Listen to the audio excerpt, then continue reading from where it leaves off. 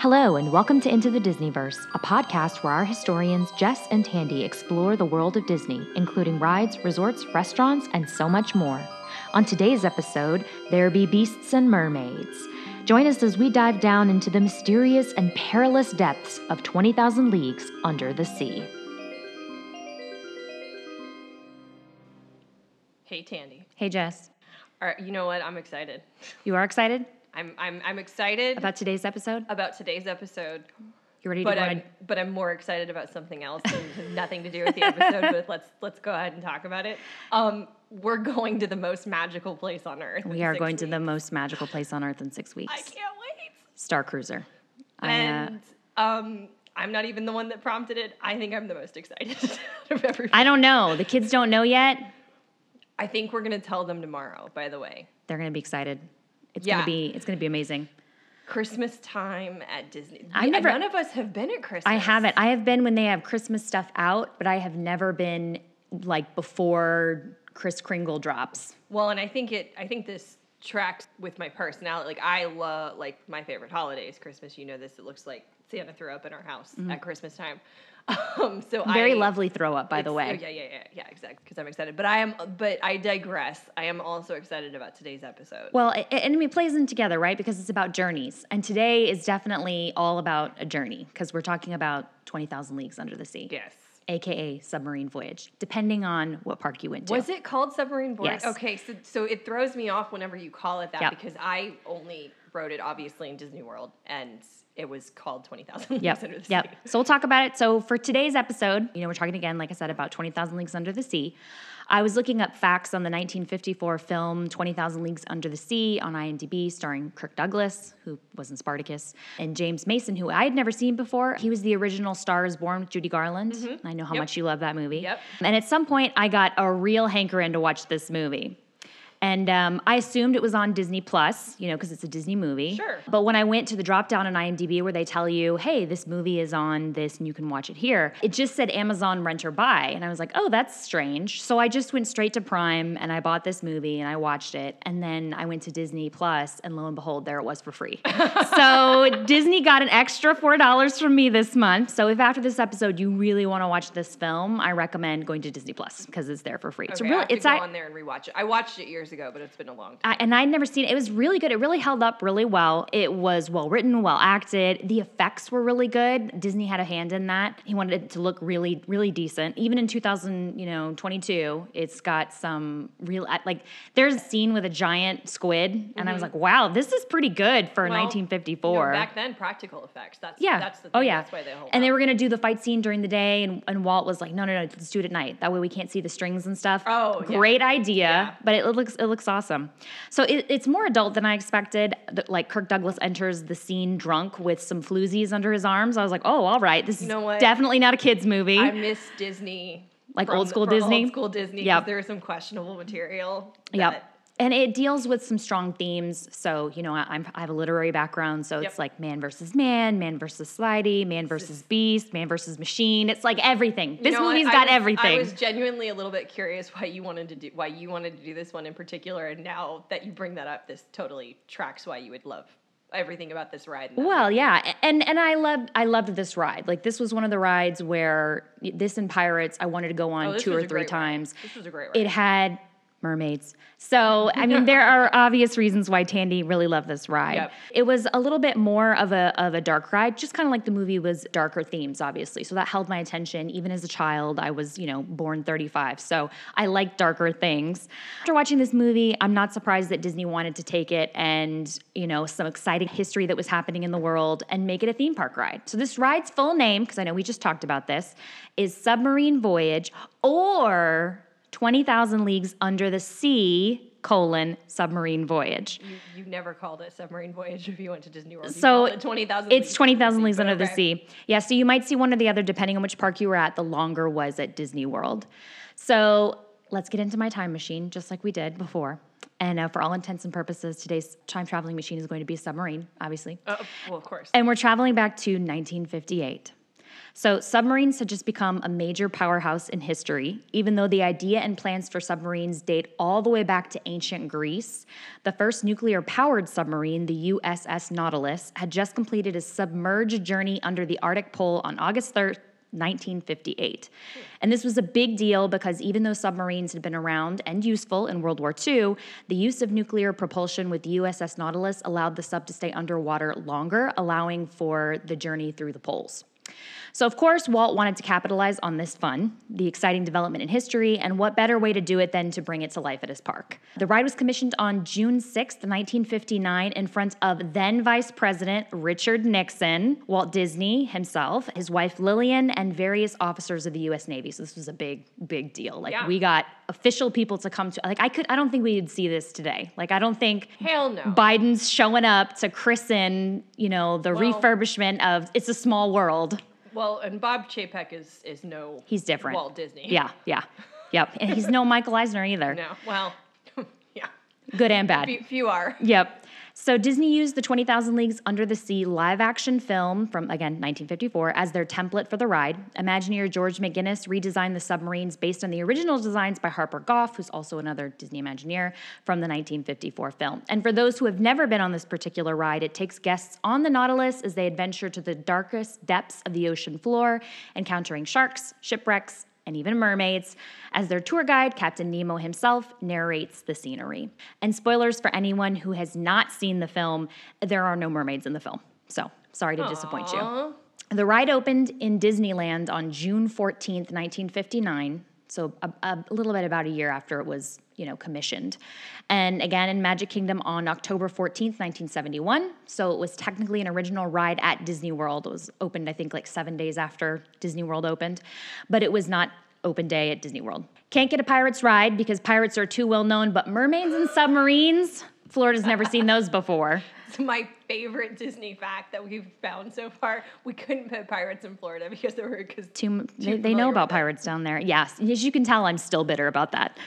So obviously it was extremely popular. Again, submarines were a big deal back then. People enjoyed the feeling of going into a submarine and diving down into dark, mysterious world unknown. To spark the adventure even more, Disney had cast members swim around in mermaid costumes, sunbathe on the rocks, and wave at people.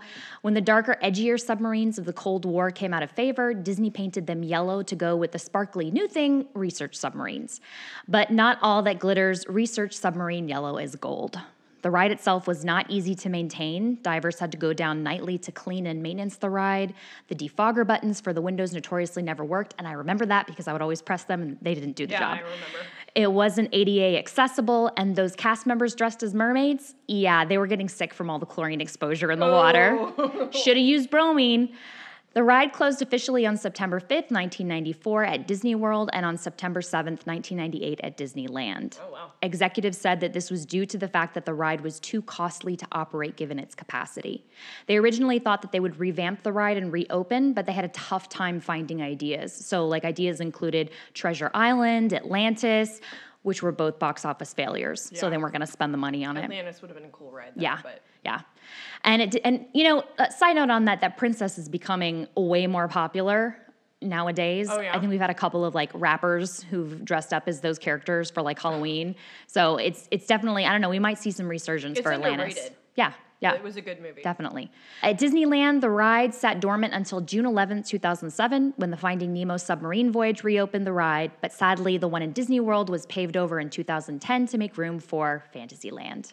So one thing on this, I did, and I don't think, did you ride it at Disney World? You never rode it at Disney World? No. So you had mentioned this, and I went to look it up because I remember it being where Ariel's Grotto's at. So it has actually been replaced by Ariel's Grotto. It was Pooh's Playful Splat, which is now Seven Dwarfs Mine Train. So it was both of those. It was that big that it spanned all the way back to Ariel's Grotto, which is a totally separate section of the park now. In fact, that's what I was just about to say and if you want to ride what's there now, head over to Seven Dwarfs Mine Train and Ariel's Grotto. Okay. Yeah, that's how big it is. And we'll talk about some of the statistics for it and fun facts about how big that ride actually was and why it's so hard to maintenance and expense. Yeah, it was just when you said that, I was like, that doesn't sound right because I remember it being back, but it's just that it was so freaking huge. We've talked about this before, how perspective at Disney, they have the ability to kind of hide perspective-wise what a park feels and looks like. Yep.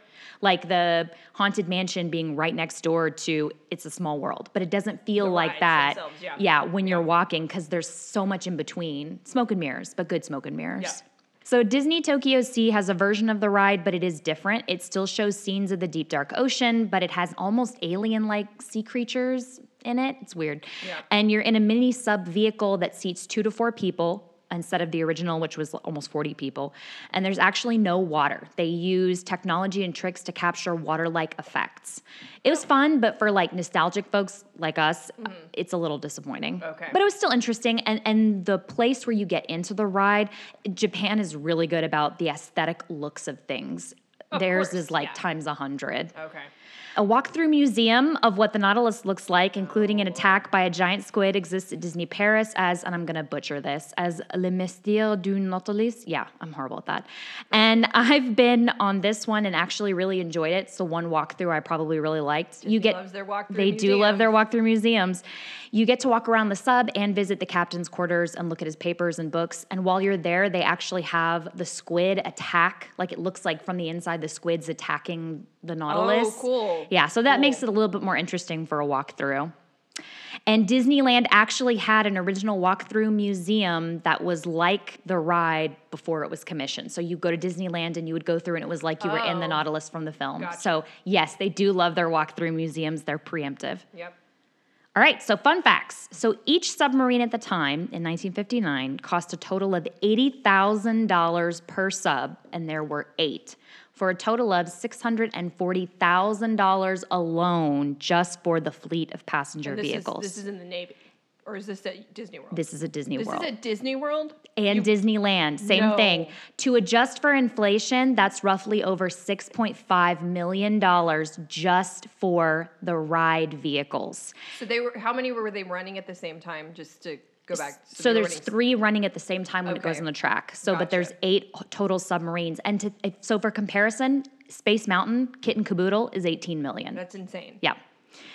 Each submarine is the length of 54 feet long for a total of 432 feet of metal, which is the length of 2 Boeing 747s. And each submarine weighs about 40 tons, which is the equivalent to 6 African elephants. I don't understand how they fit this in Disney World. I do, because we've talked about that. The thing that Disney World has is space. Like they've got unlimited space. Walt basically bought like 2 cities. But how do they fit that in Disneyland? And if you remember, I mean, Disneyland, this was one of the original rides at Disneyland. That's right. So there was more space at the time. Okay. And it had like a lake there for aesthetic purposes, so they just used that. And they could build down and in as opposed to up, which they up had and to do out. in Florida because of the Yep. swamps. Okay. Yep. Yep. The submarines from Walt Disney World moved around from storage to storage after the closure of the ride, but in 2004 they were stripped and buried in the landfill, all except 3. 2 submarines were sunk at Disney's private beach, Castaway Cay, which makes me want to go. Now, they also got a Pirates of the Caribbean ship. Like, it's just more. Tandy, we have to go on this cruise, and you hate cruises, but we have I know. to go. I want to go now. So one of the 2 still remains as the other was damaged by a hurricane. And the last thing I read was I think both were damaged by a hurricane. So we'll see if they're still there. Yeah. The third was originally in the backlot tour at Hollywood Studios. So you probably saw that. Yeah. Yep. But now makes an appearance at various Disney events. Oh, okay, so it's not there. so it's a traveling submarine. It's a traveling submarine now. The submarines weren't actually submarines, but boats that hovered just below the water. So more like, I guess, submersibles. So those were like what you would see as you walked up. You Just would see the appeared. Okay. Yep. Yep. Well, you mean you were in what appeared at the surface, but they're considered boats, not submarines, because Got I it. guess they don't do submarine things. I don't know. Okay. It's magic. Disney's submarines are known as the largest peacetime submarine fleet in the world, or I guess were because there's no fleet anymore. Well, there still is one in Disneyland. The ride contains 9 million U.S. gallons of water. I don't know what the Told you in the past. I want to know what Disney's Yep. water bill is. I want to know what the electricity bill. Yep. I'm just genuinely curious. If somebody knows where to find that information, please DM us. In 2005, an auction took place at Disneyland Resort where they sold off pieces of the ride that had to be removed in order to fit the Finding Nemo theme. One of the pieces for sale was the shark fighting the octopus on a rock. And if you remember that walkthrough I mentioned, the organ is in the Haunted Mansion at Disneyland. And they redid it for Disney World when they opened that ride. Okay. So that's neat. So it's like, I'm going to be looking for that next time.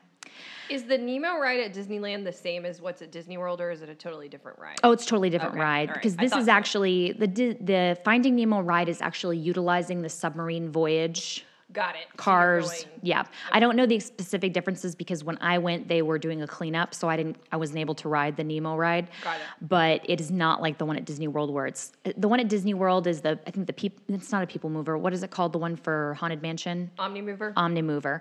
And it's got the visuals.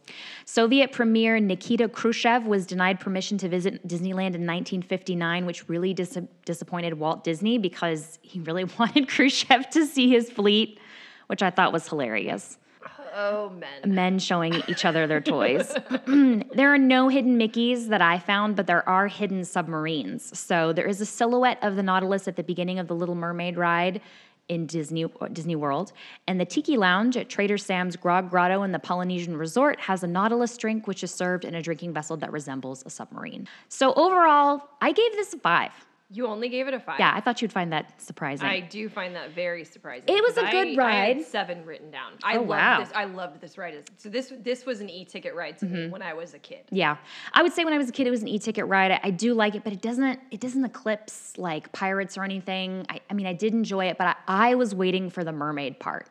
And I think if I was waiting for the rest of it, that would be different. But I gave it a 5. Thrill factor, I gave it a 1 because when I was a kid in 1990, whatever, 4-2, it wasn't as exciting probably as when it was 1959 and people were like, ooh, submarines. And they'd never been, in a submarine. Yeah. Not that at 5 years old I'd ever been in a submarine before, but, fun factor, I had 20 because this ride has everything. Mermaids, giant fighting crabs, sea monsters.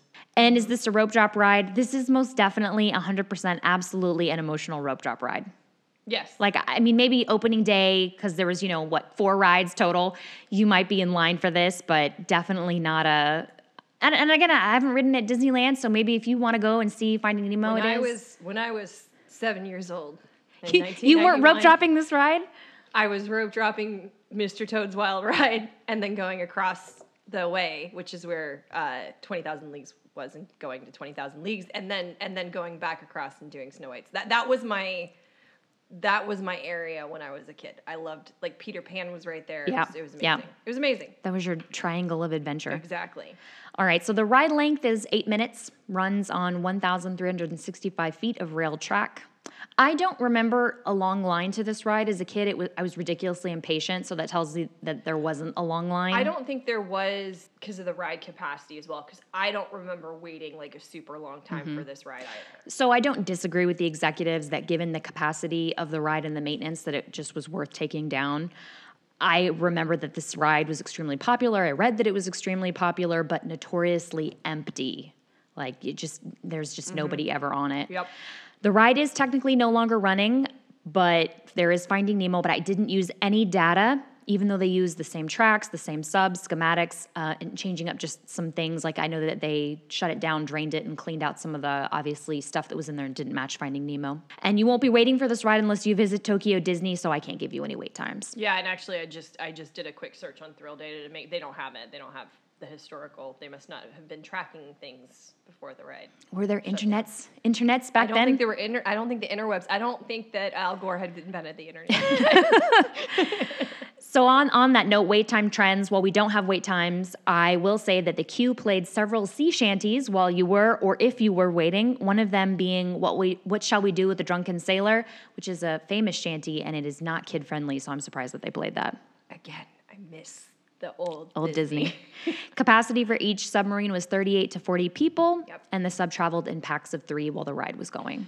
Yeah, so I remember this queue being akin to like Carousel of Progress or Mickey's PhilharMagic or Muppets 3D, where you're waiting for the next ride vehicle to show up. So like, I don't remember waiting an hour for this one. Yep. Let's see. There was no height requirement, and Genie details. Obviously, Genie Plus has nothing on this because it doesn't exist. There was no Fast Pass. There was no Genie.